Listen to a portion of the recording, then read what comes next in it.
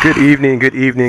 Let's get right into another KG Fifth Ward Wildcat. Where we want to go with this podcast? Man? Where we want to go? I'll tell you where we want to go. Where we want to go, Gentlemen, man? I turn to First, ESPN. I missed this. Oh, yeah, it's been a long time. I had folks yesterday at tailgate and pregame. What y'all When's the doing, next man? podcast? What y'all doing? When's the next podcast, man? Y'all got a podcast again. I said tomorrow, man. Tomorrow. All right, man. They would definitely be like, what y'all doing, man? While What y'all waiting on? in between beverages and handshakes and stuff like that before the game. You had some real beverages, or you just had some Coke and water? We were drinking some. Let me say this. Yeah, the Coke and water. And one of my buddies he said, you got to mention this on the podcast. I'm not going to mention any names. Don't need to. I won't mention the names. We don't know about the liquor. No, not drinks. I'm not getting all that. We did have some Fireball, a couple shots of Fireball going doing the rounds. Oh, yeah, we did it right, baby. Post game, we were celebrating. But we had one of our former all-time greats joined us in a sip of enjoyment while he was wearing his NFL Combine jersey. Really? I'm not gonna say anything. Well, did he look like he was in shape and he could go and he could get things done? Well, we were talking. Me and my friend were talking out to the side. Is that his Combine jersey he's wearing? I was like, yeah, man. It looks like he turned around and you can see. So it has been mentioned on podcasts. Now, gentlemen. So I guess he got some good use out of it. I apparently so. I mean, he made it to the league. So I won't, the more info I give out, you know who I'm talking about. So I won't get into all that. So I don't want to burst his bubble, if you want nobody to know about his wearing the Combine jersey. But I go to ESPN.com. I go to the NCAA football section, bowl section. And of the 6 matchups of the big boy bowls, my alma mater is mentioned in there playing number 18 Houston versus number 9 Florida State in the. Since we're not getting paid by that sponsor of the food, in the Peach Bowl in Atlanta on New Year's Eve, December 31st, 11 o'clock in the morning. The Cougars in the big time. Cougars in the football business. For sure. After their 24-13 win over Temple Saturday morning/afternoon. Brunch. That's what I call it. That's well put. It was brunch. Game. My food was liquor. I didn't have nothing to eat. I just drank myself into a couple of kolaches and some. I had a kolache after the game, but I was drinking enough before the game to enjoy myself. And we had me and my fellow alums. We had a quiet confidence going into the game versus Temple. You weren't sure though. It was no. Oh heck no, because we are. University of Houston and citizens of Houston as well. University of Houston pessimistic Cougars. Yes, that's who y'all are. Yes, we are a pessimistic group of people, for lots of reasons. So we had a quiet confidence about us, and then the defense played well. Defense really played overall better than the offense did. Totally, very well. Greg Ward Jr. When it came time to step up, did the job with his feet. He didn't have a great job passing, but he put on enough of a show, and the Cougars and. We can talk about a few minutes about predictions. I mean, the game's on 31st. We have enough time for another podcast or two before the game to discuss predictions. And one opening line I saw was the Noles are favored by, I think it's Noles -7, which says a lot to me on both sides because the Noles, Florida State, they won championship not too long ago. So to only be 7-point favorite says something about the Noles, this year's team, who went 10-2 in the ACC, as well as says something about the Cougars. Yeah. So, with new quarterback or replacement quarterback in the middle of the season, I think it was. Florida State or what? Yeah, Florida State. They switched quarterbacks, ended up with it. Yeah. So they didn't finish the season with the quarterback that started. The Noles offense is Dalvin Cook, who was one of the best running backs in college football. Yeah. And should be up for the Heisman. I'm not sure he's going to get there. And no fault of his own. He missed 2 games because of injured hamstring completely, and struggled in a few other. Because of the hamstring, and he still put up big time numbers. And had a couple of big games with the hamstring. So he is a real deal, and he's going to be a difficult matchup for the Cougars. He's fast and strong and powerful. So, but it is just good to see, as long as the Cougars don't get embarrassed, and they would really have to be. I mean, just put on an awful display. Being in Peach Bowl, being in prime time. Being one of the elite games is just a boon to the program, boon to U of H football, boon to Houston football, Booner coach Tom Herman, you can talk about his new contract that he signed, the 5 years deal through 2020, $2.8 million average, and one of our colleagues, Joseph Duarte, beat writer for the Chronicle, according to one of his sources, said that if U of H moves to a Power 5 conference that averages per year $20 million per team per member in TV deal, Coach Herman will receive a $5 million bonus. So lots of positives for the program on a lot of levels. And I heard during today's selection announcement. So you get in there, you're moving on through a lot right there. And you talked about that matchup with number 18 Houston and number 9 Florida State. I think it says more about the Houston Cougars in terms of Florida State just being a 7-point favorite than it is a negative on it. So I think it's positive in regards to showing you where Houston is. I think it's going to be a very good game. I think it's going to be a game that be closer than folks realize. For one, folks that hadn't been watching athletes, football. It's not that huge of a gap overall because next year's Seminoles team will be better than this year's Seminoles team in terms of recruiting. But so will U of H's team. U of H, both teams are bringing in top-notch recruits. This season was kind of like a bridge for Florida State. And honestly, we discussed it earlier in the season. We didn't expect the Cougars to go 11-1. Right. We maxed out. We said Cougars win 8 games this year and then expected them to kick butt next year. Right. Starting with the season opener versus Oklahoma. Because we weren't sure about the quarterback position. That was the key to the whole first thing. Question. And keep in mind, the Cougars and Coach Herman have done this with 9 different offensive linemen, injuries running back. We had to go to a defensive back to play running back the last 2 games. That's how banged up you were back in there. So he's worked wonders on offense and defense. So this is going to be a good game. But nationally, ESPN during their selection show said, Kirk Herbstreit said, Greg Ward Jr., Cougars quarterback, is a beast. If you haven't seen him play, you were in for a treat. He is a hell of a player. Mm-hmm. That's the national publicity that the U of H football program is getting. You can't buy that kind of advertising. So that is a positive. But also, let's be realistic. Florida State is part of the upper crust. Especially where U of H is at a above average situation right now, and we're talking about in the trenches, offensive linemen and defensive front, only because of what has happened either by injury, during training camp, during the season, and having to replenish those guys, on the fly. And it pretty much showed itself it's in the Memphis game, Temple game, the first Temple game, and the Navy game. And I mean, the defense has played better the last 2 weeks, and I think people expected. I expect Navy to run and ground, just pound them into the ground. And one thing about them, and the Cougars manhandle them offensively and stop them enough defensively. Stop the run. That happened because size was pretty much similar. Memphis, and especially Cincinnati and Memphis, their fronts were a lot larger, at least by 20 pounds across the board. Yep. And with experienced guys across the front, then Doc knows, he pays attention to that, especially the trench situation. Those guys, when they do grunt work, they do grunt work. And we'll see. Sean McGuire was the quarterback we were having problems thinking of. Okay. They changed from Everett Golson to Sean McGuire. He's has more of a stronger arm than Everett Golson for Florida State. They have more of a deep passing threat with him as QB compared to Everett Golson. The Noles offensive line, earlier podcast I talked about how inept they have been sometimes down the stretch. Their red zone offense was really, really poor. They would struggle getting plays off. They had, I think, 9 false starts in their loss to Clemson. So they have holes. They have deficiencies. But one other thing to consider, as an upper crust team, how serious will the players take a trip to the Peach Bowl? The coaching staff is going to have to tell the guys, look, I know Houston, y'all may think Houston is beneath y'all. You think the Cougars are some flash in the pan and just happy to be here.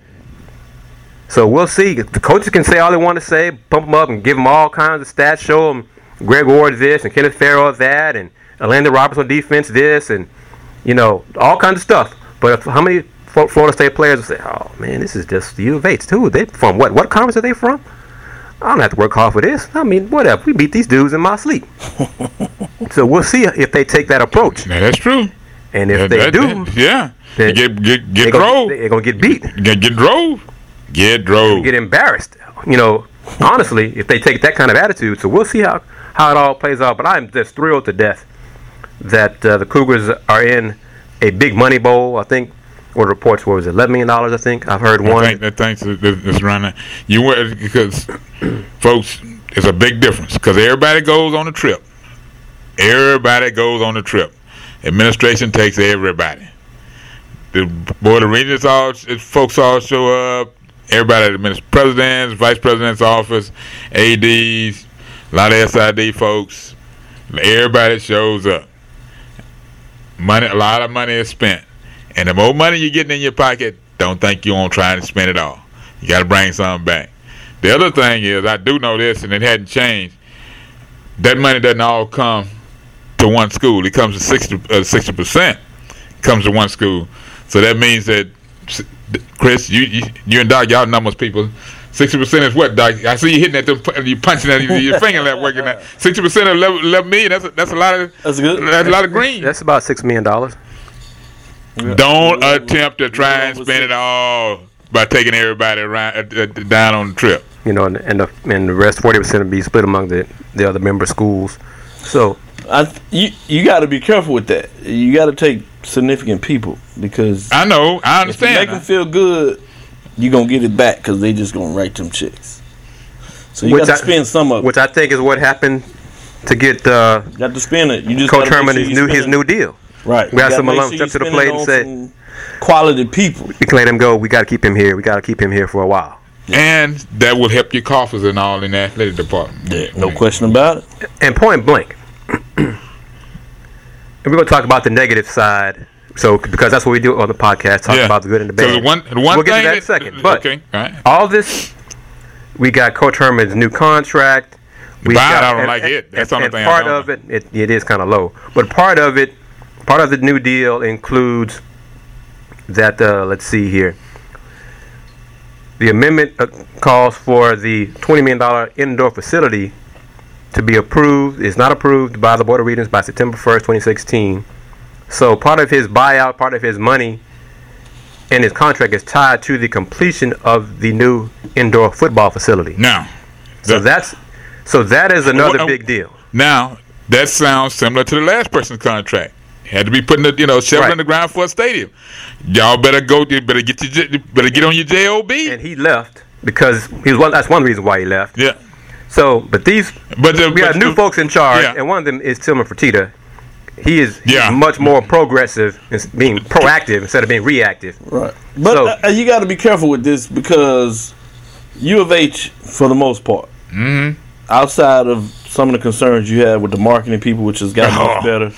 And still need to they didn't market the game at all. They need to go. They need to get a lot better, Doc. They need to get a lot better. But there's so much you can do. Some of that's going to help in terms of getting better when you can get this financial boom, because then you can just hire enough people to take care of that. What you're talking about really is to get a small group of people be talented. And I don't think people realize to hire really talented people that go above and beyond is a lot more difficult these days than what the norm is. You have people that will work, but to have people go above and beyond, as you see, just covering sports. You have some people out there that are getting paid to cover, in terms of the salary. And they just collecting a check. You're right. And they do just enough to keep that salary coming in. You're talking about taking it to the next level. But essentially what this gets into, a little bit of this conversation I wanted to go before we extend this on U of H, well deserved, is the fact that the bowl announcement today with the Final Four, for those that may not have heard about it, the Final Four is number 1 Clemson, number 2 Alabama. Most people were fine with that. And people would have put that on the table if there was in Las Vegas. They would have. Yeah, I'd go with that. I'd go with that. Number 3 was Michigan State. Yep.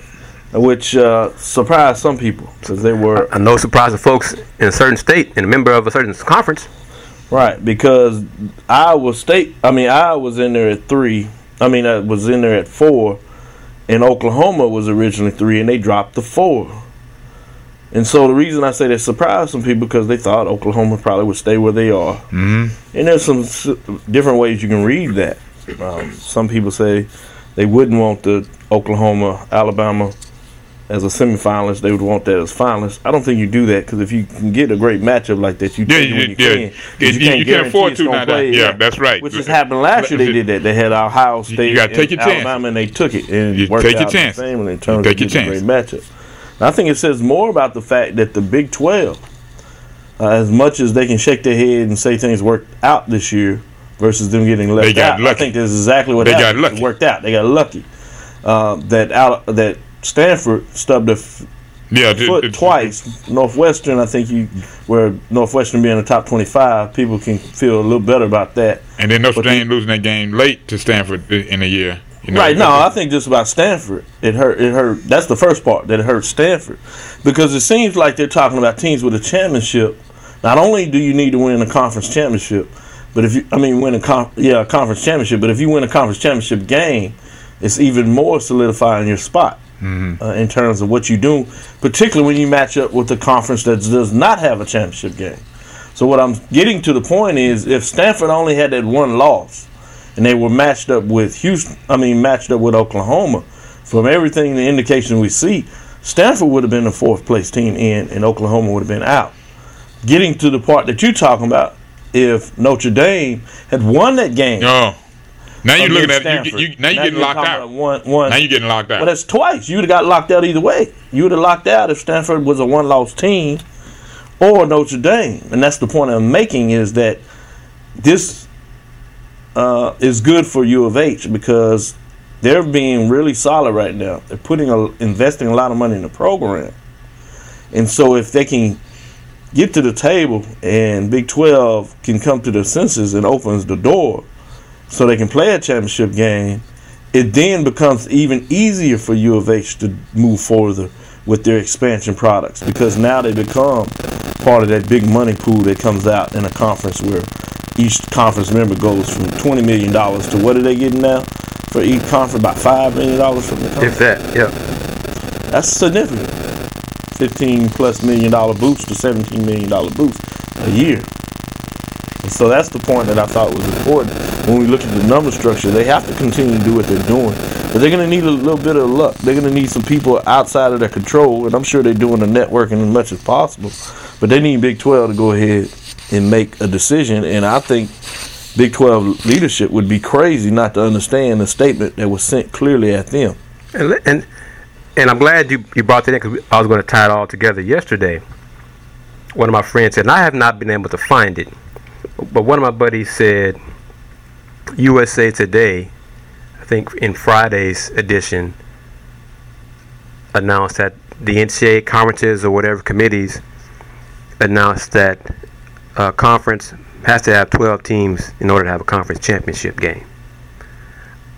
If that is accurate, and combine that with Oklahoma being leapfrogged for not being a conference championship game, winner, it just seems like here it is, Big 12. What more do you need? You need to have 12 members in order to have a conference championship game. Right. So if that happens, and I'm not going to get into all details, but I heard a lot of stuff yesterday. The money that U of H is spending on renovations of Hallfines, the Basketball Development Center, the indoor football facility, friends, alums, colleagues are all telling me, all convinced that U of H has been told that they are going to be invited to a Power 5 conference within the year. Which is reason. Now you see the way I'm looking at you right now. Which is a reason why they're spending this money. And I could get into more specifics, but I won't, because some of that stuff is hearsay. But it would explain why they're spending all this money. Because trust me, my school, I'm an alum, and my school is not the most proactive institution when it comes to lots of different things. Now, But it would indicate why they're doing what they're doing and why they are finally getting off their behinds and doing things. well, with all of that talk, about the facilities and all, which is truly needed. Some of the stuff is just been there too long and too long. Nothing been done. How? What was when you mentioned at least just broached the subject about the attendance and stuff. Following a team down the road. When they have road games, especially within driving range. What's been Well, we haven't had many of those. We don't have a lot of games within driving range, being a member of the conference that we're in. Right, and the closest one is what? Tulane. Well, that's SMU, being in Dallas. Yeah. But even those games, football-wise, the travel has not been great. But one of the things that now is part of the Peach Bowl ticket package is, please note, quote, please note, the University of Houston has a significant ticket commitment to the Peach Bowl game. It is extremely important to purchase bowl tickets directly from the ticket office as it affects Houston's success and future bowl selection. Yep. So please purchase your tickets, and there's a link you can go to and call a phone number as well. So they realize it. They're starting to promote it. It's time for alums, and they are working on a student package for the students as well to be a part of the bowl game. I saw that on Twitter. So they are finally realizing things are necessary to be a big boy in the football business. So they do need to improve the marketing because they did very little marketing for the championship game versus Temple, and that's one of the reasons why the game was not sold out.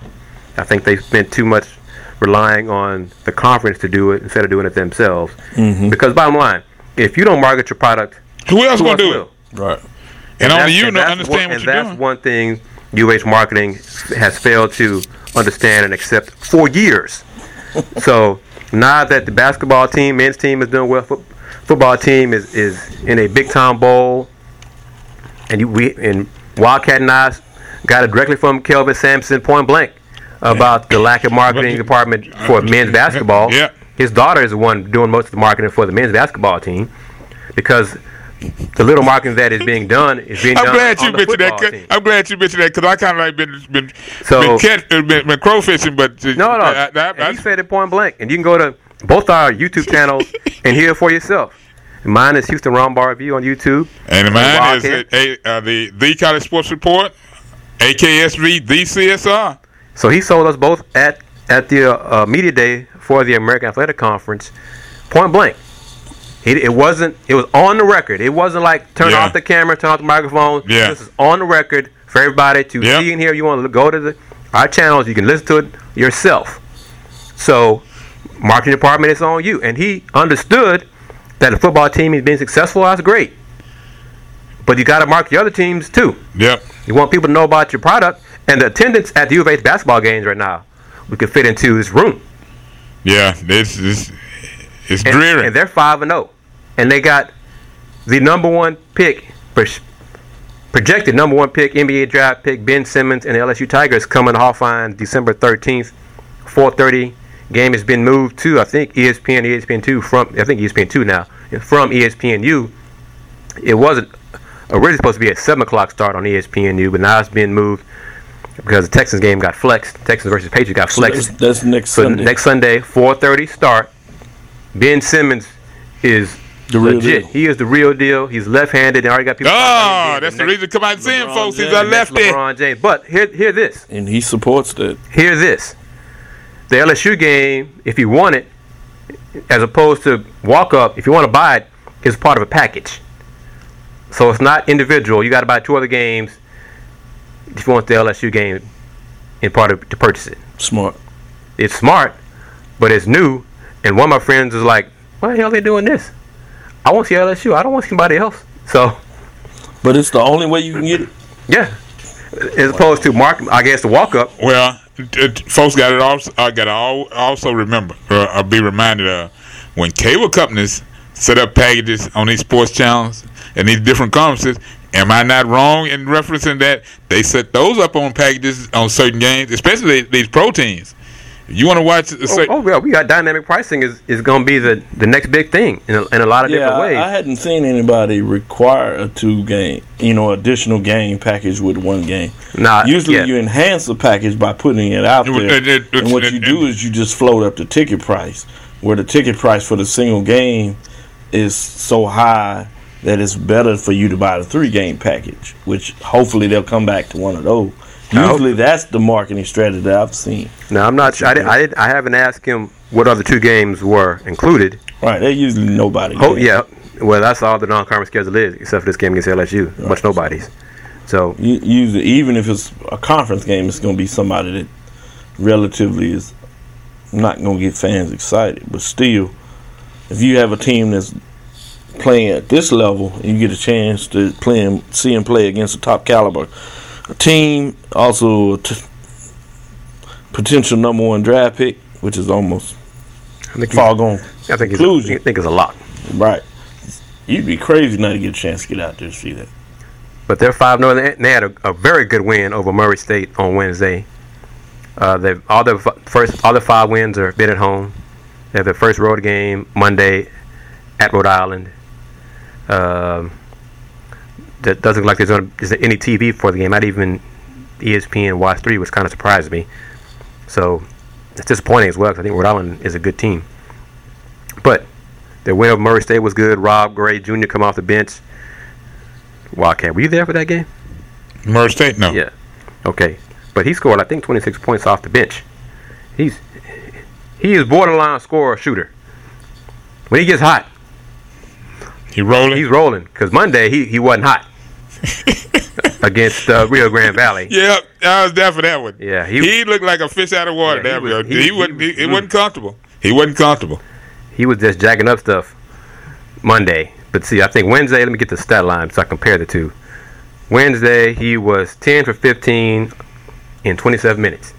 Jacked up 15 shots, 27 minutes, made 10 of them, 4-6 from 3. Now, let me pull up what he did Monday so you can get a comparison of Mr. Gray's skill. He's a sophomore, a redshirt sophomore.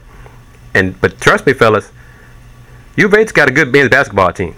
I'm disappointed in the lack of quality opponents in terms of teams that local fans will want to see.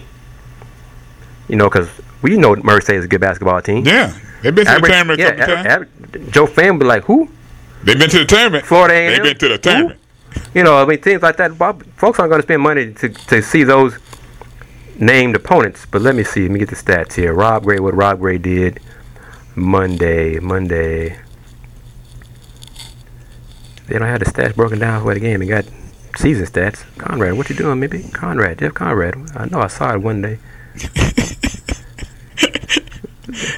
I know I can't find it nowhere. But I'm moving slow this morning. But yeah, because I know he was like 1 for 9. I mean, he took a step back, but he bounced back with his 10-15 performance on Wednesday versus Murray State. And Doc, let me read the 3-game package here. Some info. Let's see. They call it 3-point packs. That's what the Cougars call it. 3-point packs. Trying to be catchy. And of course, it goes right into a link, which doesn't explain to you anything. So, let's see. 3-point pack. Choose 3 games, including the LSU game, for the 2015 to 2016 men's basketball 3-pack. So, it's a part of the LSU game. Is part of any 2 other games you want to pick. So, 3-point pack, but the pack includes LSU. Yeah, I've seen them done like that. But they still usually have single game that you can buy, but the price of that single game just is near the same price as 3-pack. Is the way you usually do it, because you don't want to not take some revenue. Yeah, and we need revenue. We need more butts in the seats. So that hopefully the students and the alums, the 35 to 40,000 folks who come to the football games, 4,000, 5,000, 6,000 of y'all come to basketball games. Because 1,000 and less have been at these home games thus far. And that is not impressive when it comes to recruits, even though they are still in line with a certain recruit from the state capital. I won't go into any more details. The other thing, too, when you start presenting a better attendance situation, your president and your AD and your basketball coach can go to the conference and say, hey, all I want to do is get in the rotation. Yep. I think we putting enough folks in the seats and all on our own at our place to guarantee at least 5,000 or 3,500 per game, for a tournament on a weekend. Am I wrong? Rob Gray was 6 for 19 Monday versus Rio Grande Valley. 6 for 19, so he bounced back 6 for 19 to a 10 for 15 Wednesday. But yes, Cougars are 5-0. Real quick, women's basketball. The U of H women beat Rice for the 5th straight time Saturday afternoon. And something should change on that. And something needs to change on that. And I have interviews with both head coaches on the Houston Roundball Review channel. Coach Tina Langley for Rice and Coach Ronald Huey for U of H. Coach Huey, I even asked him about his thoughts on U of H football success. He lit up. He got 2 big go Cougs. Congrats to the football team for winning the championship. So go to the Houston Roundball Review on YouTube and listen to his interview for Wildcat. Rice women are 0-7. Lost another lead down the stretch. They're not finishing games. They're not finishing games. I've been to enough now that I can actually give them an assessment of what I'm looking at. It's going to take some time for them to learn a different philosophy on both offense and defense. They show spurts, but not enough to finish a game. It's almost like they are in transition mentally with where they need to be and where they're trying to go. Physically, they're kind of like fighting through some walls. They're short. And that's gonna be like that until next season. Yeah, she said the tallest post player is 6 feet tall. And they got in foul trouble yesterday, and U of H owned the glass, 43-27. Just dominated the glass. And that's really why U of H came back and won. But it's all basketball wise. That's one thing I can say for a fact. It's all basketball wise. I haven't talked to a player because I hadn't asked to talk to a player yet. I need to see a little bit more involvement and somebody to actually, like Coach Sampson says, break away from the herd and separate yourself and stand out. I hadn't seen that yet. Hopefully before conference play, by the time conference play is 2 weeks away or 3 weeks away now? End of the month. Well, that's even better. That's a nice way of putting that. I'm trying to put specific times, but the end of the month that'll be fine. And real quick, we got to give some get some going. Some props to the 4-1 Prairie Lady Panthers. Yes. Yeah. So they beat Lamar. I think PV has did PV beat HBU? Yes. So PV beat HBU. HBU beat TSU yesterday. Yep. At the H&P Arena by 12, 77-65. Mm-hmm. So the TSU men have only one win, but I think they're starting to get the team back together because I saw the box score. Derek Griffin is from the football field, not on the basketball court. First game against Mississippi State. And he put up some solid numbers. 19-12 or 18-12. So, yeah. Your eyes lit up when you said. So, yeah, he going to have an impact on SWAC play. But Doc, I don't care what nobody says. That kid there, he just athletic and can get things done when he steps out on the floor or the field. Because when you put the ball in his hands, a lot of good things happen. I hadn't seen bad things not happen. Seen bad things happen when he doesn't have the ball. But when he's got his hands on it, it's always good to me. But Doc, SWAC standings on the men's side. Southern 5-1. Oh, Southern is real deal. They have wins over Mississippi State. Keep going. Tulane. They played some very good basketball. They're the real deal. And Wildcat. What conference is Tulane in? Tulane is in the Americans, and they right down. It's right down the road, as they say. Mm-hmm. They right down the road. Prairie View, for the women to close out on kind of the women, they have a win over Nichols. They had that loss against TCU. They got the one over Louisiana Tech, and they have a win. And they in what conference? Louisiana Tech. That was in Ruston. Baptist. That was Howard Payne. Howard Payne. Okay. That was in Ruston. That was in Ruston. Mm-hmm. Jackson has jumped out 4-2 to give some competition there. But 3 of their wins against non-Division I programs. So we're not going to count those. So with Fisk to name one of the teams. But their win against the Division I team is against Jacksonville State. So, and the Alabama schools, Alabama State is 1-5, as well as A&M is 0-6. They're having some trouble with the coaching hire. They thought we're going to get some things done. It'll be kind of interesting to see where things are going there, just moving forward. And Coach Davis's road show, and they're struggling. They're 1-7. But they on the road. Only had one game so far with Derek Griffin, so I'm not going to really count the first previous 7. That's true. So, they're struggling from but you have to. I look at the way Texas Southern's non-conference schedule, what they do in basketball, totally different. I really don't count so much on the first 5 games. There's 2 reasons, and that is because they have so many transfers. Oftentimes, those transfers are not able to qualify until after the Christmas break in terms of certain part. And in this case, obviously, you're talking about Griffin, which we can see is going to be impactful in terms of what he was able to do against Michigan State, and the coach saying that. He said he would clearly be our best big man as soon as he gets off the football team. He will be in the starting lineup. And we see what he did in one game, just getting a decent framework of what he wants to do offensively.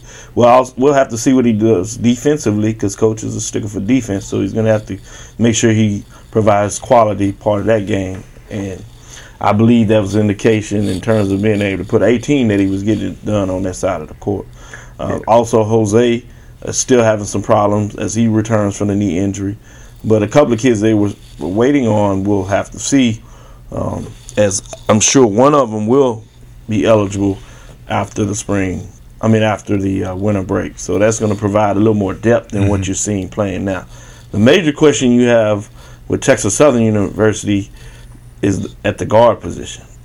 Okay. Like many conferences at the Division I level, the SWAC historically and to this day is a guard league. Shout out to Kevin Granger that just recently went into the SWAC Hall of Fame. And so, as he was, you're going to win this conference, you're going to need great guard play.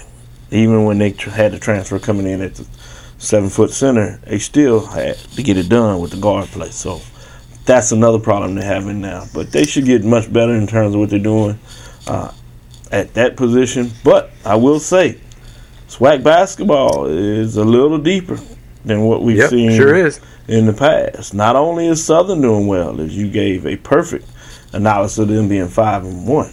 You have Alabama A&M, which is 4-1. They have 4 seniors.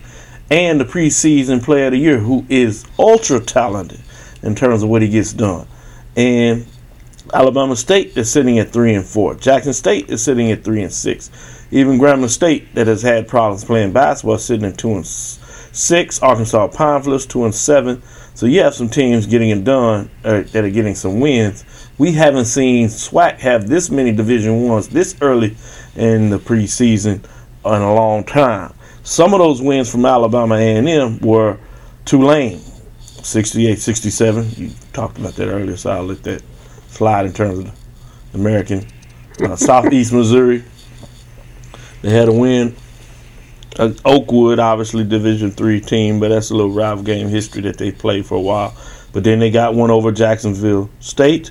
They lost to Murray State. By 2. But 2. 63-61, as you point out. So they are a very talented team, as you can tell, in terms of what's going on there. So I think it will be a little more difficult in terms of what Texas Southern wants to get done in the league this year. The SWAC is always tough on the road, even as Texas Southern under Mike Davis has won 3 consecutive championships. They've had some losses on the road, so that is probably going to come out again, as we see. As Alabama State got a win over Virginia Tech, they took a loss to UAB, but that was a 2-point loss, 72-70. They lost to Mercer. Mercer got them going, 70-49. Lost to Chattanooga, got a bounce-back win against Chicago State. And then they have a Alabama-Auburn win there, Division II program. But they played some very good basketball, just to give you some ideas in terms of what's going on in the basketball scene in the SWAC. MEAC, Hampton is jumping out of there. The MEAC plays their first conference game and sometimes 2 conference games before they leave for the spring break to make sure they can get their full slate in.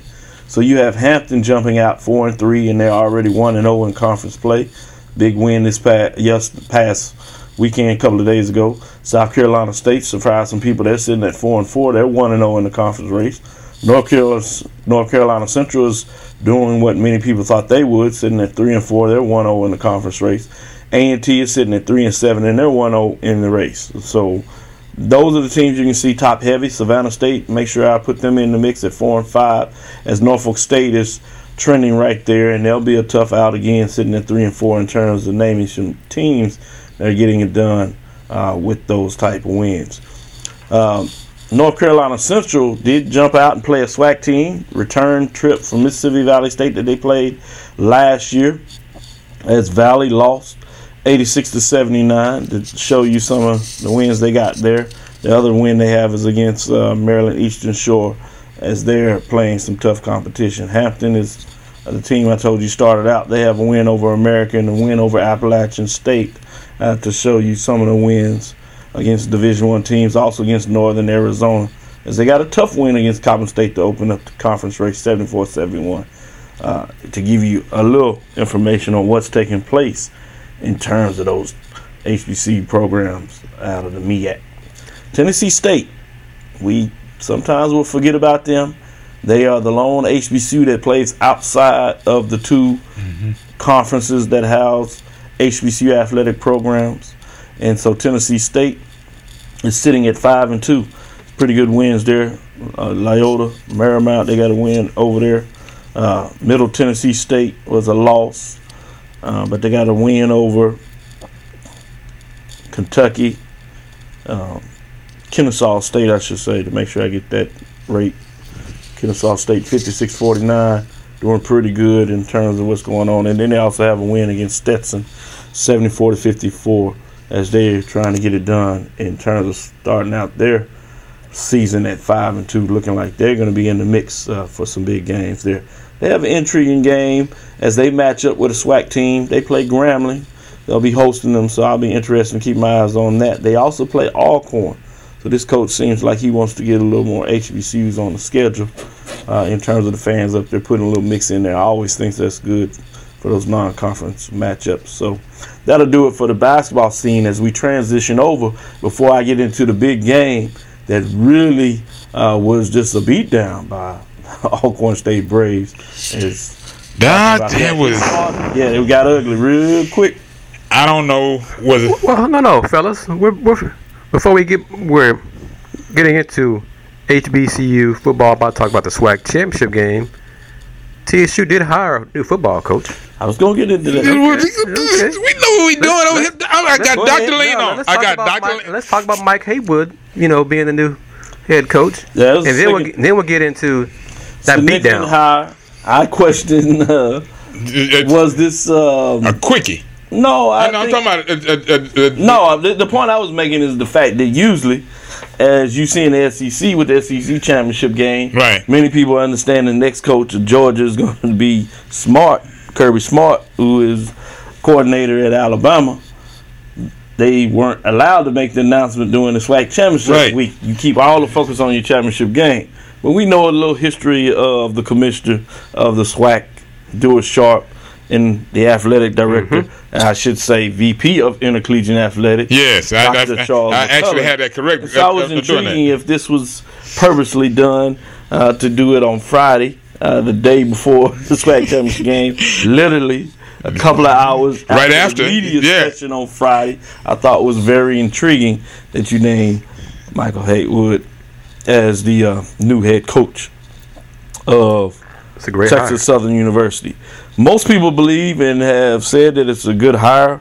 We know in terms of his trajectory coming out of Miami, Ohio, and then getting the Pittsburgh coaching job before he got into some altercations, domestic violence back at home.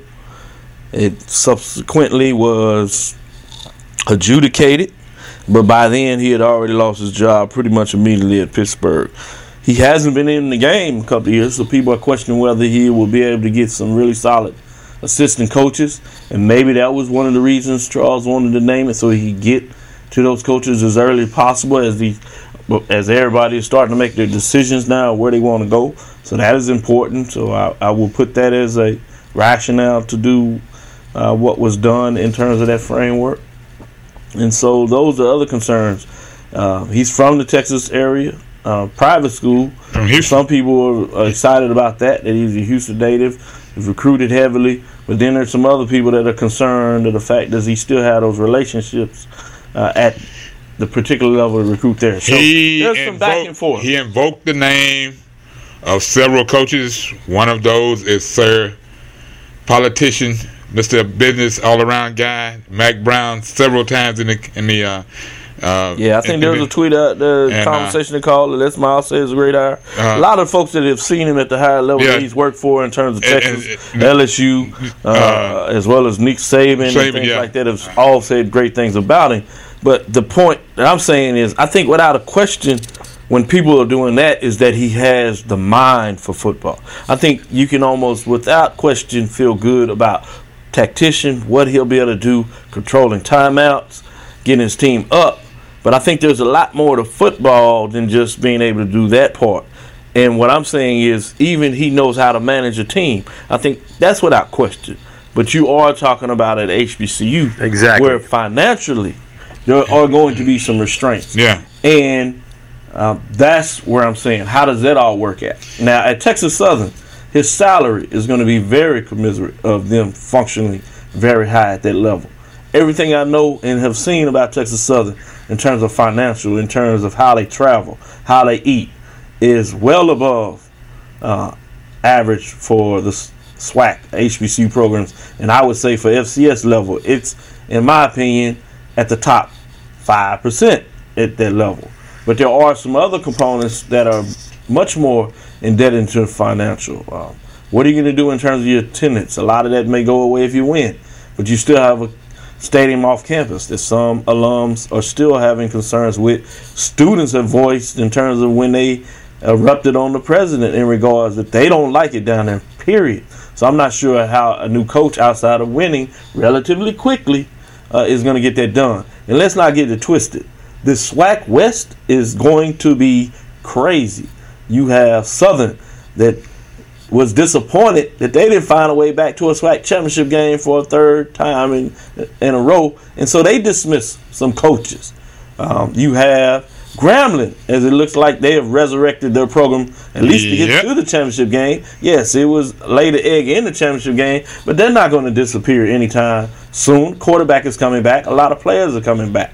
Not to mention Prairie View, the way they roll up all these games.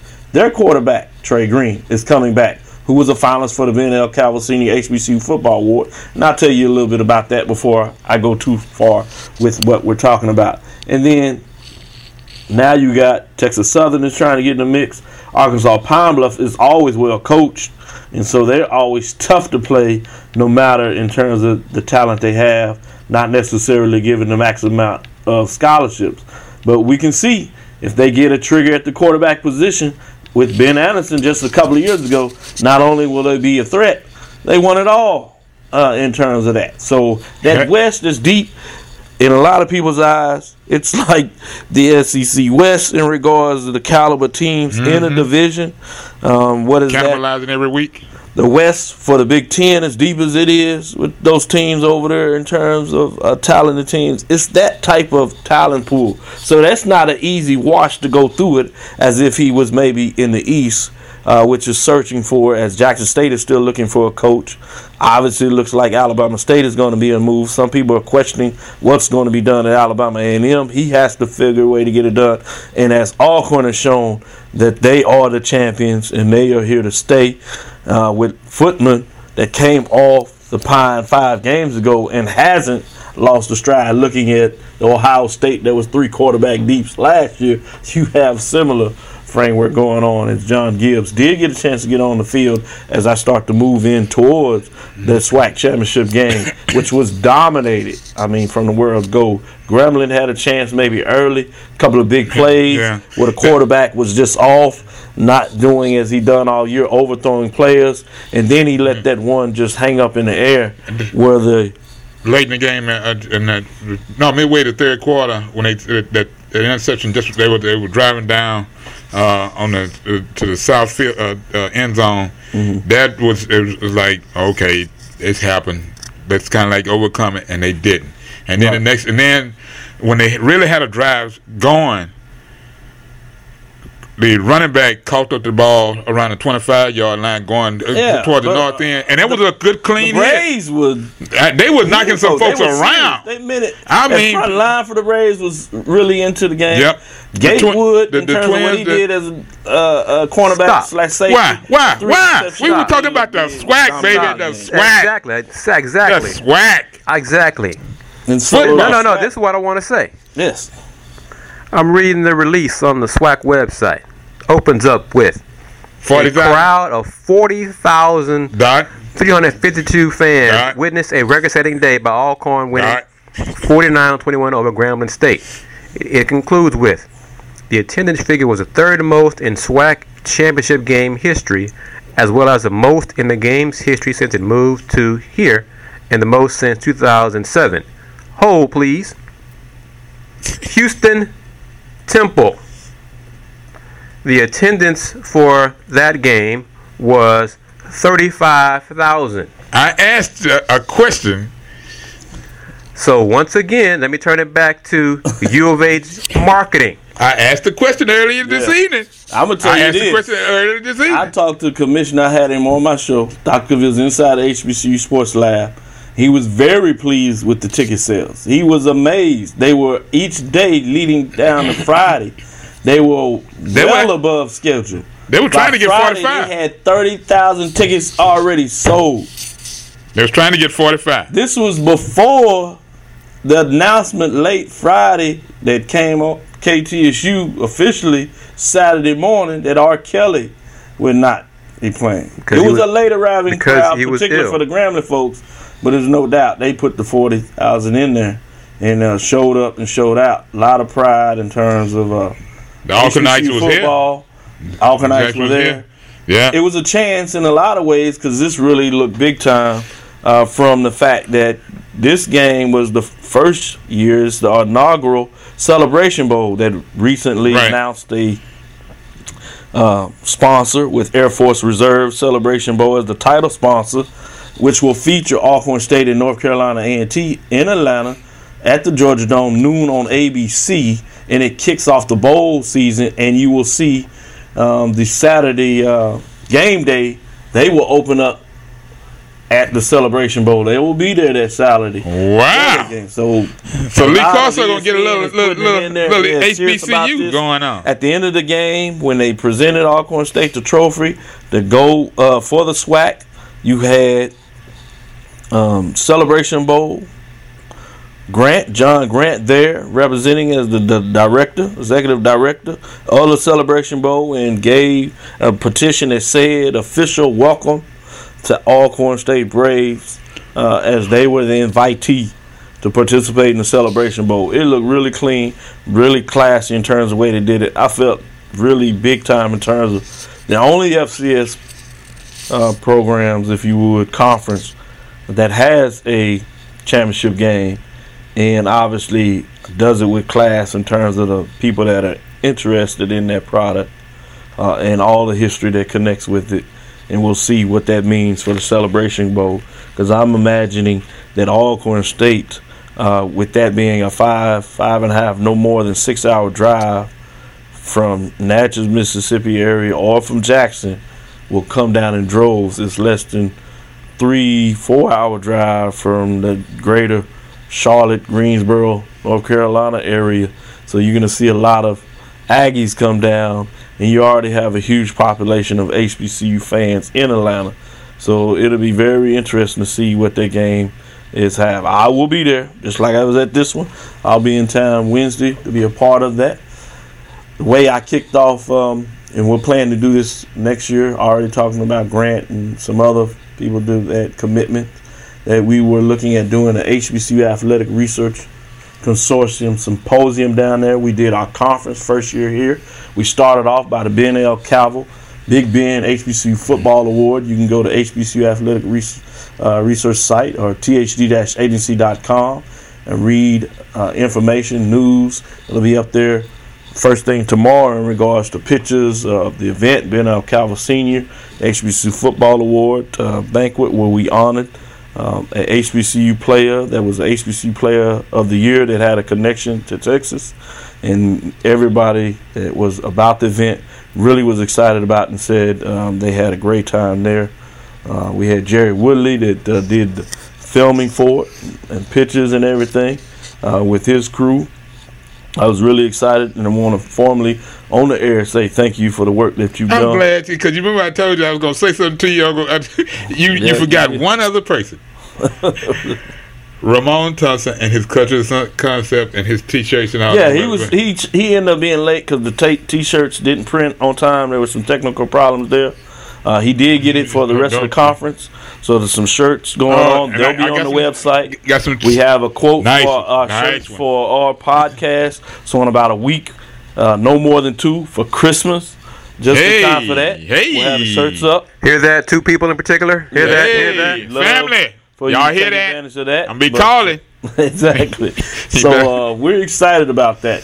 The first of its kind, the HBCU Athletic Research Consortium Conference took place. It kicked off, as I said, with that Ben L. event. Jonta Hebert of Prairie View A&M University was the gentleman player that took home the Big Ben trophy, and everybody was in love with the trophy, talking about that is a big trophy. It was first class, but all of the participants had a finalist trophy to take home also, which were 5 of them. As they did, which included Trey Green as the quarterback, John Gibbs Jr. as the quarterback, Booker T. Washington, his family was there, his brother who will be coming to Texas Southern University to run track. They were very excited about what took place there. You also had Jonta Hebert, obviously a finalist, the winner, told us about Trey Green. And then we had Corey Carter, the punter for Texas Southern University. He was very excited. He got a shout out for his 80-yard plus punt. Folks had a question about that. Like, wait a minute, how can you? That's just like my man said. That's almost enough to the football field. 85 yards. It was a question. Like that's a lot of yards. That's a lot of yards for a punter. He was flying out Thursday to prepare for a bowl game. And I was happy about that so too. He was very excited. I've seen that young man come in to Texas Southern University as freshman, first class. He really got it done. Has matured a lot and is leaving a young man, and there's no question in my mind that he'll be successful. I was really excited the fact that he put himself in a position to earn a finalist trophy with that. And then you had Cornelius Henderson from Jackson State out of Duncanville, Texas. He did very good. In fact, he won the fan online vote. He won with 55% of the vote. He had people go to work. He had 12,000 clicks in terms of his people voting, so he deserved that. John Gibbs didn't do too bad as he had 10,000. We had 23,000 folks go on the site to click to see who should earn the finalists, and with that we made sure that we honored the person that had the highest fan vote. So not only did they get the finalists, they got a big trophy that said winner of the online vote. We'll continue that out. We honored the TSU 1952 HBCU championship team, led by Bo Humphreys, as he helped organize that to make that happen. They were very proud. You'll see that picture, 10-0, as they kicked everybody's butt. Talked about the fact that the last game they played was a rivalry game. They played Prairie View A&M. At that time, Texas Southern University was in the Midwestern Athletic Association, changed name to the Midwestern Athletic Conference. At that time, before they joined the SWAC in 1954, the team that they played for a championship was Prairie View A&M that was in the SWAC. And they won that game 13-12, so they were excited about the fact they got that shout out for the ones that couldn't be there. Several daughter and a wife was there to represent that family, and very proud as they took pictures and were honored and clapped as they should be. And then last but not least, we took it to the streets with the Community Service Award. We even surprised an old friend of all of ours, Ralph Cooper. He won the Community Service Award, and from this point on, as we said in that day, the award will be named the Ralph Cooper Community Service Award. He came up and shed a tear. Yeah. So we hit him mercy. He was surprised. Shout out to baseball, James Montgomery, for helping make that happen and keeping that a secret as we got that done. Very proud about that event. And so everybody was excited. My dad was there. My wife, my son, he got to be a part of it and see it as he did good, dressed up in his tux. Made it the most of it before he decided, all right, I'm tired. Move around, and he left a little early, but he was there at the beginning Doc, let him know that this is a legacy that he should be a part of. I'm glad that I was there because that was an explanation by grandson Calvin. That was the Cavils and the Cavilles. It'll have you rolling because he was basically saying they went one direction and we stayed where we were, and just the way he explained, he said we stayed where we were. That's why it's Cal. Yeah. And the other folks, you just have to hear him. Oh, he's talking about Ben. Right. Ben Anthony Cavill played football at Oklahoma. Offensive lineman, played some defensive lineman. Went to the pros as an offensive lineman, played all 5 positions on the line. And he had a great word for the youngsters San Diego, Philadelphia. Played most of his time in Baltimore. He had some great words for the young men there. But he's a very funny big guy, and you can see why they call him big. He talks like that. He gets going. And so he was good at what he did. But the thing that I'll get on record, I tell him, I always say, they say Calvo, we say Cavill. That is the Seditish side of the family. That's why they say it. So that is on record to make sure when he listens to podcasts that he does have no rebuttal because he's not here. We'll catch that up much later. But pretty much as I come to close, really excited about that. There's some other folks that I want to make sure that I thank in terms of Dr. Billy Hawkins at the University of Georgia, who was part of the co-authored book, HBCU Athletic Experiences, Past, Present, Persistent. He was on the panel along with Akila Carter, Francique, who got it done. Dr. Joseph Cooper. Francique is at Texas A&M, I should say. Dr. Joseph Cooper at UConn. As they were really getting a lot of things done in terms of those talented people there. Jeremy Cheeks, a professor that's finishing up his PhD at Texas A&M. He's currently at the Alabama A&M. He was there as well. We had Professor Jan Dr. Jan, I should say, that came in from Delaware State. We had the athletic director that came in from Dillard, Dr. Kiki Baker Barnes. They all did it, to name a few of the folks that were there, with stellar performances in terms of presentations. That we're excited about the fact that we had the inaugural HBCU Athletic Research Consortium Conference, better known as HBCU ARC. That will continue in perpetuity as long as we can continue to get things done. People were excited about what went on there, and we talked about HBCU research, presentations, changing things. We had athletic directors, practitioners, activists there, and researchers there. So that was from Wednesday to Saturday as we closed off much of that going on. I think that does it for the HBCU framework. I will give the top 5, not to spoil the top 10 for everybody. We're getting closer to the final game, and it looks like the Celebration Bowl, at least for Dr. Cavill, will definitely be a championship game, as Grambling State, I will say, that was ranked number 2 coming in this. With the way they lost that game, although they went 9-0 in conference, they were clearly outclassed and show they're not quite ready for that championship level run. So they dropped all the way from 2 to number 6, with teams getting it done above them. So at number 5, North Carolina Central Eagles, 73-71. They do fall one spot from number 4. At number 4, you have Prairie View A&M Panthers, 8-2, 8-1. Neither of those 2 teams I just named played. They fell from the 3rd spot, falling 1 space.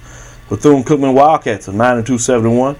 They didn't play. They were previously ranked number 1. They fall 2 spots. The major reason for their fall, although they didn't play, just like last week being in number 1, was the fact that the real win that they had that really stood out of teams that were continuing to play, they had a win over Grambling State. second game of the year. Yeah. But when you get that kind of loss, it not only hurts Grambling State, but it hurts Bethune-Cookman Wildcats with the other two teams winning and having conference championships on their level and now playing for a national championship in my mind, which is number 2, North Carolina A&T, with 2 first-place votes. The Aggies come in at 9-2, 7-1, jumping up 3 spots from number 5.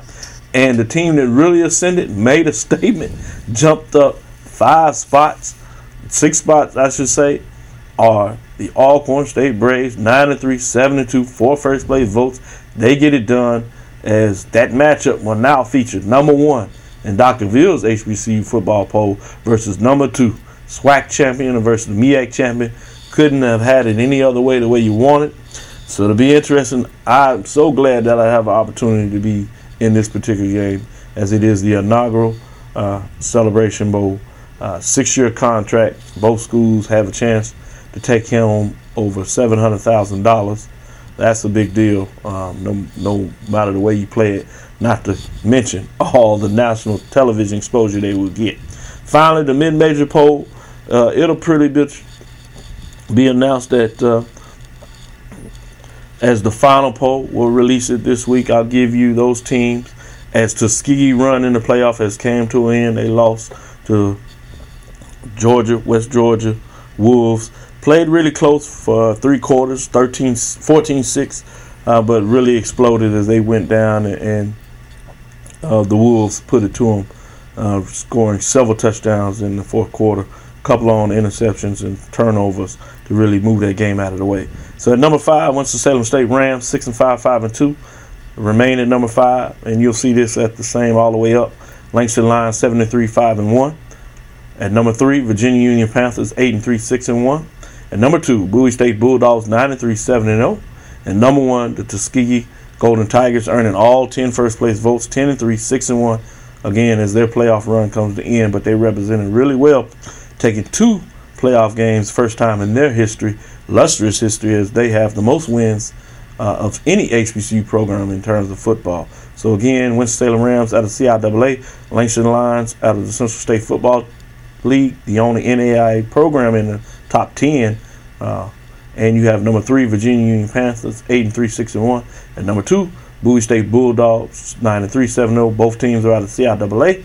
Tuskegee Golden Tigers represents for the SIC, gets it done, 10-3, 6-1, as the CIAA had the edge in terms of head-to-head competition in the conference race, which pushed Bowie State and Virginia Union up. But after Tuskegee made a run in the playoffs, it looks like they are the team with getting 10 wins, the only HBCU Division II program or NAIA program to reach the 10-win mark. They essentially have locked up the National Black College Championship at the mid-major division, as I said. That'll do it for Dr. Ville's report on HBCU sports. Outstanding, Doc. We're going to wrap it up with 2 things. Rockets? No. Thank God. No. Thank God. That'll be another Thank podcast. We're going to talk about U of H in both a good and a bad. Well, Memorial will be the second part. Okay. For Coach Gavi Lewis. Yeah, but go ahead. You got to talk about the negative of the security attacks, assaults. Thank God. That took place after U of H Temple win. That President Couture, the quote from in the Chronicle, said she was very shocked, disappointed, and literally outraged by the action of security workers after Saturday's 24-13 win over Temple at TDECU Stadium. It's all over the internet. You can go to Google. You can go Google it, YouTube it, Vimeo it. Yep. Go on Twitter. See the assaults by members of CSC Security Services. I saw a body slam. I saw punches thrown. I saw people being tackled. It's everywhere, Doc.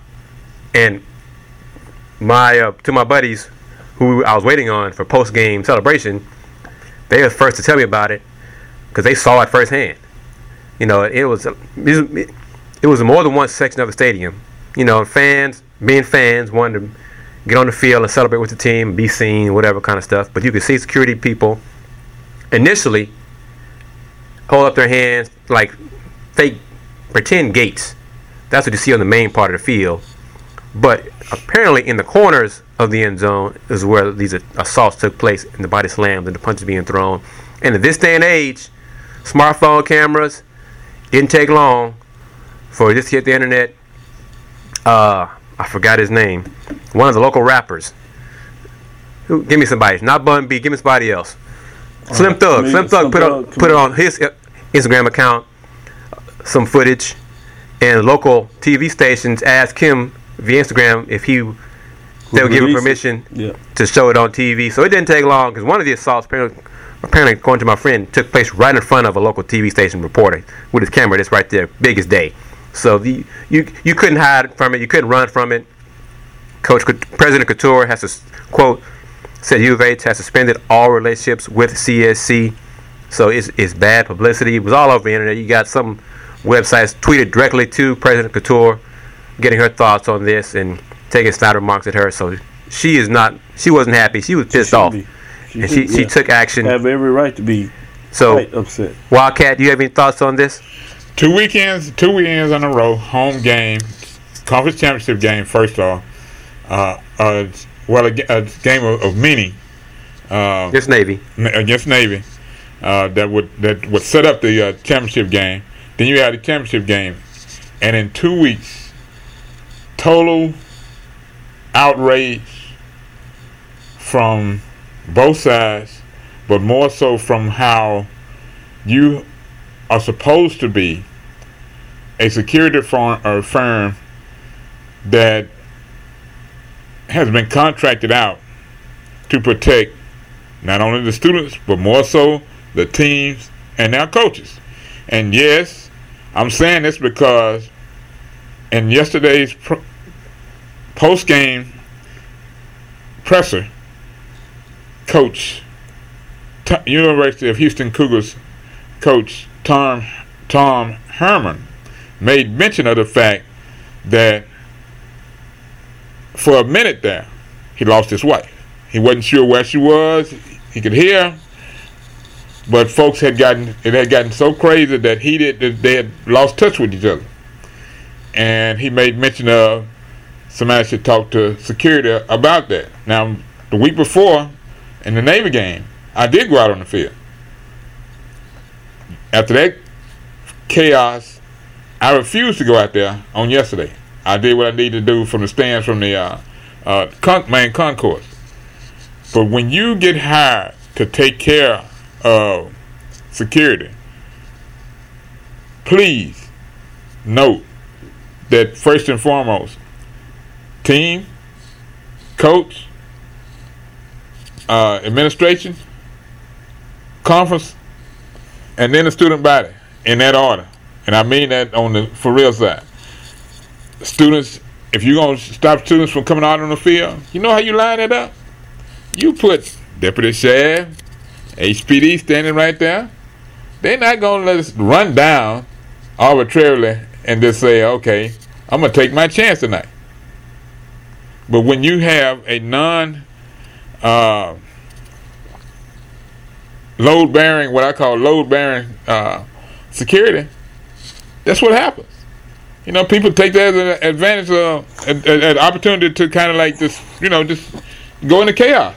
Well, I think it's a celebration, but it wasn't done in an orderly fashion, Doc. It just wasn't. Well, I'm just gonna say this. This has been going on for a while. It was bound to happen at this level, as we have people rushing the floor. They've been trying to figure out how do you get around this, get away from this, but unfortunately, it's become an ugly fad that's taking place. But I think where it really went wrong is usually when you see the security people, even if you have a contract group such as CSC in terms of what they're doing, is they are taught usually to show the fact that you shouldn't come in this area.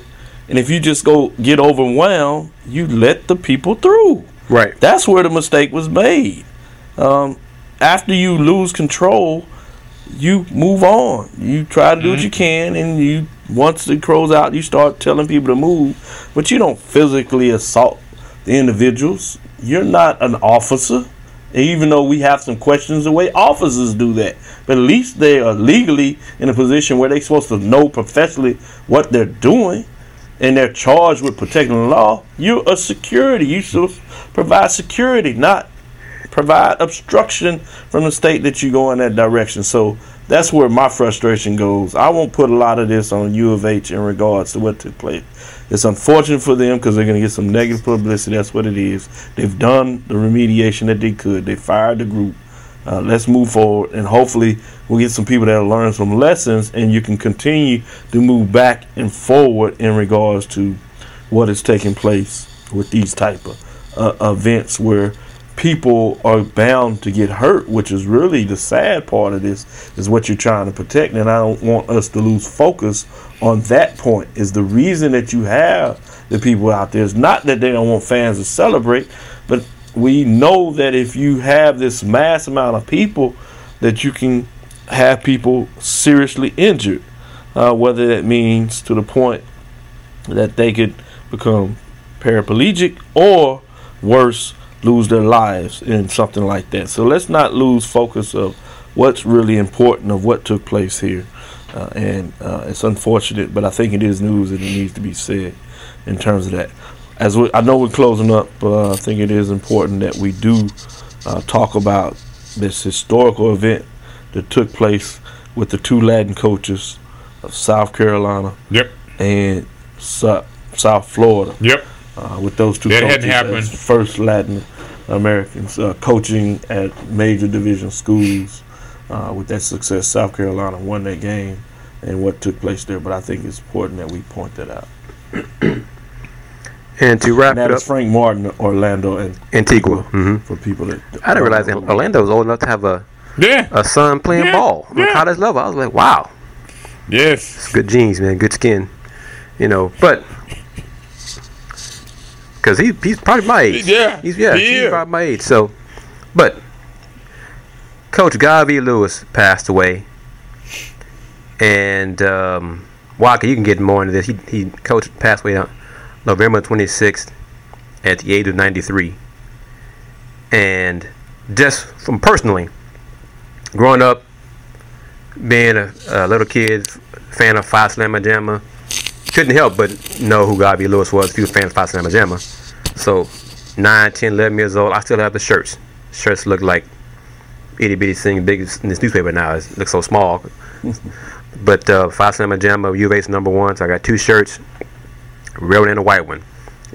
Coach Lewis, those teams with Akeem and Clyde and Michael Young and Larry Mishaw, and just that run that U of H had was just so inspirational and inspiring, the style of play that is still being utilized today, and Phi Slamma Jamma still being talked about today, despite the fact, or in addition to the fact that they lost the championship game to NC State in '83, and the way that they lost that game, they're still talked about as Phi Slamma Jamma being one of the most exciting teams in the history of NCAA college basketball. But Garvey Lewis, the impact that he had on integration.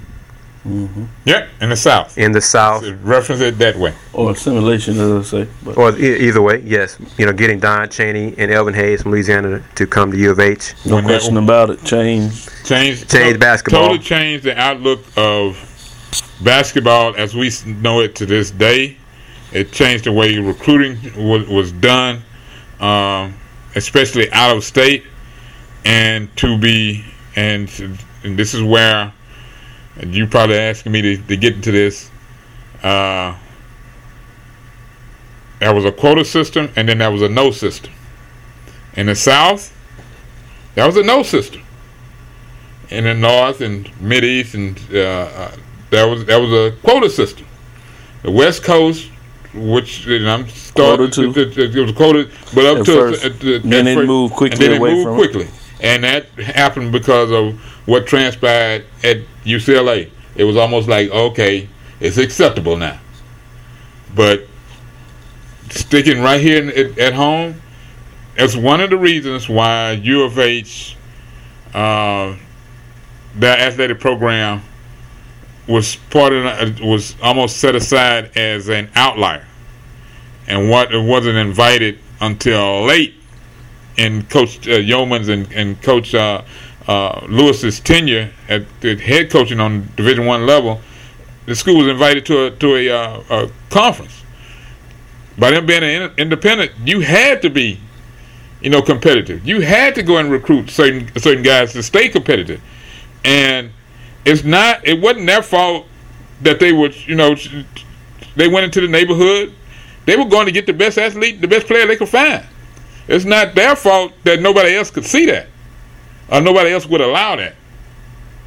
And to those two gentlemen, credit, especially to Coach Lewis, which was where it was more prevalent on the basketball side and openly done. You have to give a lot of mental thought and an administration that says that said to him and said to both of them, if this is the way we're gonna go, we're gonna all have to be on one accord, and when we make that move, we ain't looking back. So whatever happens, it happens. And success has, until we had the little hiccup and a little dry spell and all to a few coaches, but the program made a run and just didn't look back. And we all know that Coach Lewis is the one reason we've got national television on for college sports, especially in basketball, because he made a decision to say, you know what, we need to enhance this. Open up the eyes to people. Just bring this all out. Now, mind you, the two coaches had to agree that we're gonna put this game on TV. Then you got to find a place. Thank God, Coach the Mayor Hoffine, the former Mayor Hoffine at that time, said, "Hey, I got a building. Let's go get this done." Like you said, the Astrodome, yes sir. 53,000 people saw the game of the century between number one versus number 2, U of H versus UCLA. So, Garvey Lewis impacted to so many people, and we're talking about integration and everything. He had such an impact on our community. Mm-hmm. Yeah. That no question about folks outside our community don't understand, and whether they choose to understand it or not, maybe there's a reason why they don't understand it. But sometimes I'm gonna tell you, I don't care. I don't either. Yeah, I got to tell him in a heartbeat. He came to the neighborhood. I have to agree with you. When nobody else would come to the neighborhood. Yeah. Who didn't look like us. Right. He gave a lot of folks who look like us a chance at an education, a chance to better themselves, and he helped, as Don Taney said, he took us boys and made us into men. Attorney Jerry Boney. Yes. From 5th Ward, a Wheatley Wildcat, All-American, McDonald's All-American, came over to the University of Houston. Dwight Jones followed. And as they say, history is being made.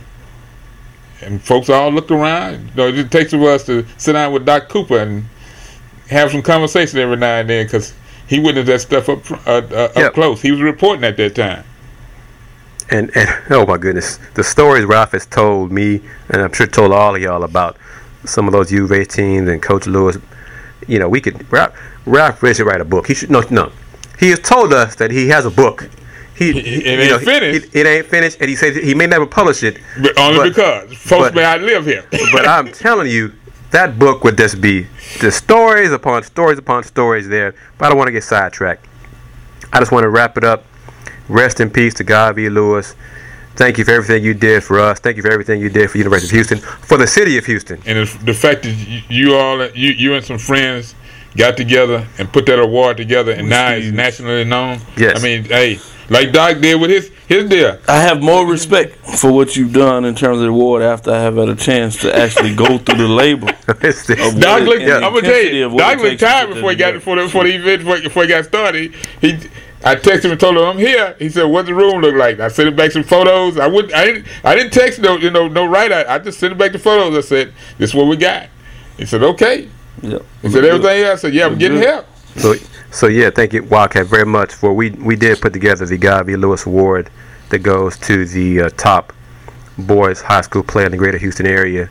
Very important. So as honor and legacy of Coach Lewis, everything he did for high school basketball, everything he did for U of H basketball. So, gentlemen, real quick, how can folks find you on the internet? You can find me online through the airwaves. Who are you, sir? I am the Fifth Ward Wildcat at YouTube and Blogger, TweetDeck, AKSV, The CSR, The College Sports Report. On Twitter, Facebook, you can find me at JL Woodley 1 or Jerry L. Woodley Jr. And also on SoundCloud at AKSV, The CSR. And Doc? Yes, I'm Dr. Kenyatta Cavill, professor at Texas Southern University, associate professor of sport management at Texas Southern University. I also am the lead for Dr. Cavill's Inside the HBCU Sports Lab, the host, I guess you would want to say, with Ryan McGinty, Mike Washington, Charles Bishop.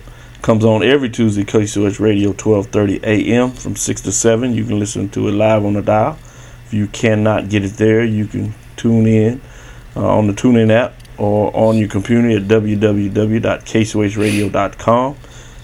And still, if you want to listen to it on your own cognizance, you can go to the podcast at Dr. Cavill's Inside the HBCU Sports Lab, and that is on SoundCloud. You can follow me on Twitter, Facebook, Instagram at Dr. Kenyatta Cavill. That's DrKenyattaCavil. You can also go to the website to get information that you may like, www.thg-agency.com. Again, that's www.t as in Tom, H as in Henry, G as in Greg, -agency.com.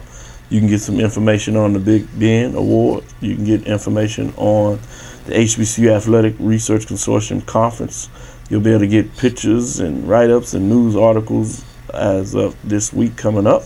You can also get information on the HBCUs in terms of top 10 polls, as well as written reports on Dr. Cavill's Inside the HBCU Sports Huddle, and get all the information you like on HBCU as we start to transition to basketball.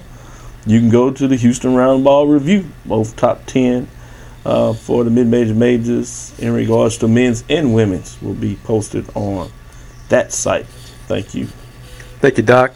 Thank you, Wildcat. I am KG of the Houston Roundball Review website, HoustonRoundballReview.com, as well as VHRR.com on Twitter, VHR Review, Houston Roundball Review on YouTube and Instagram. We have our podcast on Facebook, the KG Fifth Wildcat and Doc podcast there, as well as SoundCloud and newly the pod directory. Wag has something to say that he wants to say, so go ahead, sir. I would be remiss if I was not one of your cohorts with the Garvey Lewis Award, Jim Hicks. I went out to his event at Second Baptist and thoroughly enjoyed myself. It was enough talent to keep me in the gym, and I had to actually get somebody to drop me off at work that evening so I wouldn't be late. I had gotten that enthralled and all in watching what was going on. It was a very nice event, very nice, very well put together. They try to stay on time as much as possible, but when you get an overtime game, it kind of fall off the wheels kind of fall off. But I tell you what, Jim Hicks put on a good show. And his high school preview issue of the magazine is awesome. Yeah. He gave me a copy of it Thursday at our journalist function, and job well done, sir. He's come a long way. Yeah. And I think, I don't know, he was being serious, but he was being funny. I thought it was funny. But he introduced me to a colleague at the journalist event as the godfather of local basketball, and I was like, "Have you lost your mind, man? I'm nowhere near that.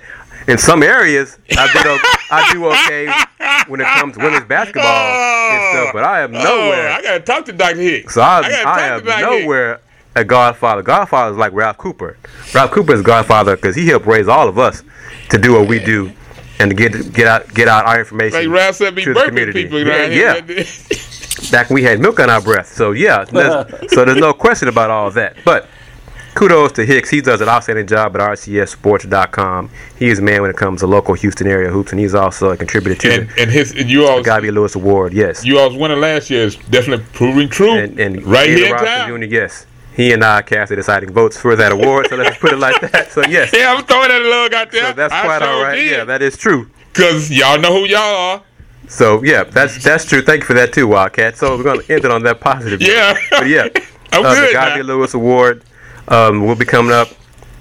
I think March 27th, 2016. It'll be the Thursday. Should be the Thursday before the men's Final Four semifinal, which is Saturday, because we have breakfast for our national writers. It should be that Friday.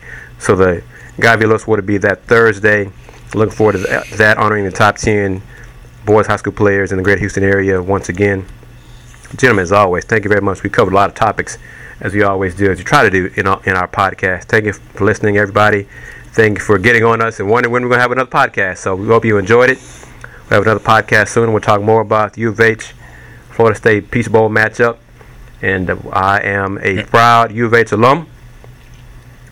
So I am proud to see our success. We have work to do. We're not done yet. Yeah. That's on the field and off the field. Yep. So, gentlemen, I'm going to wrap it up as I always do. In conclusion, be true, be cool, and do more.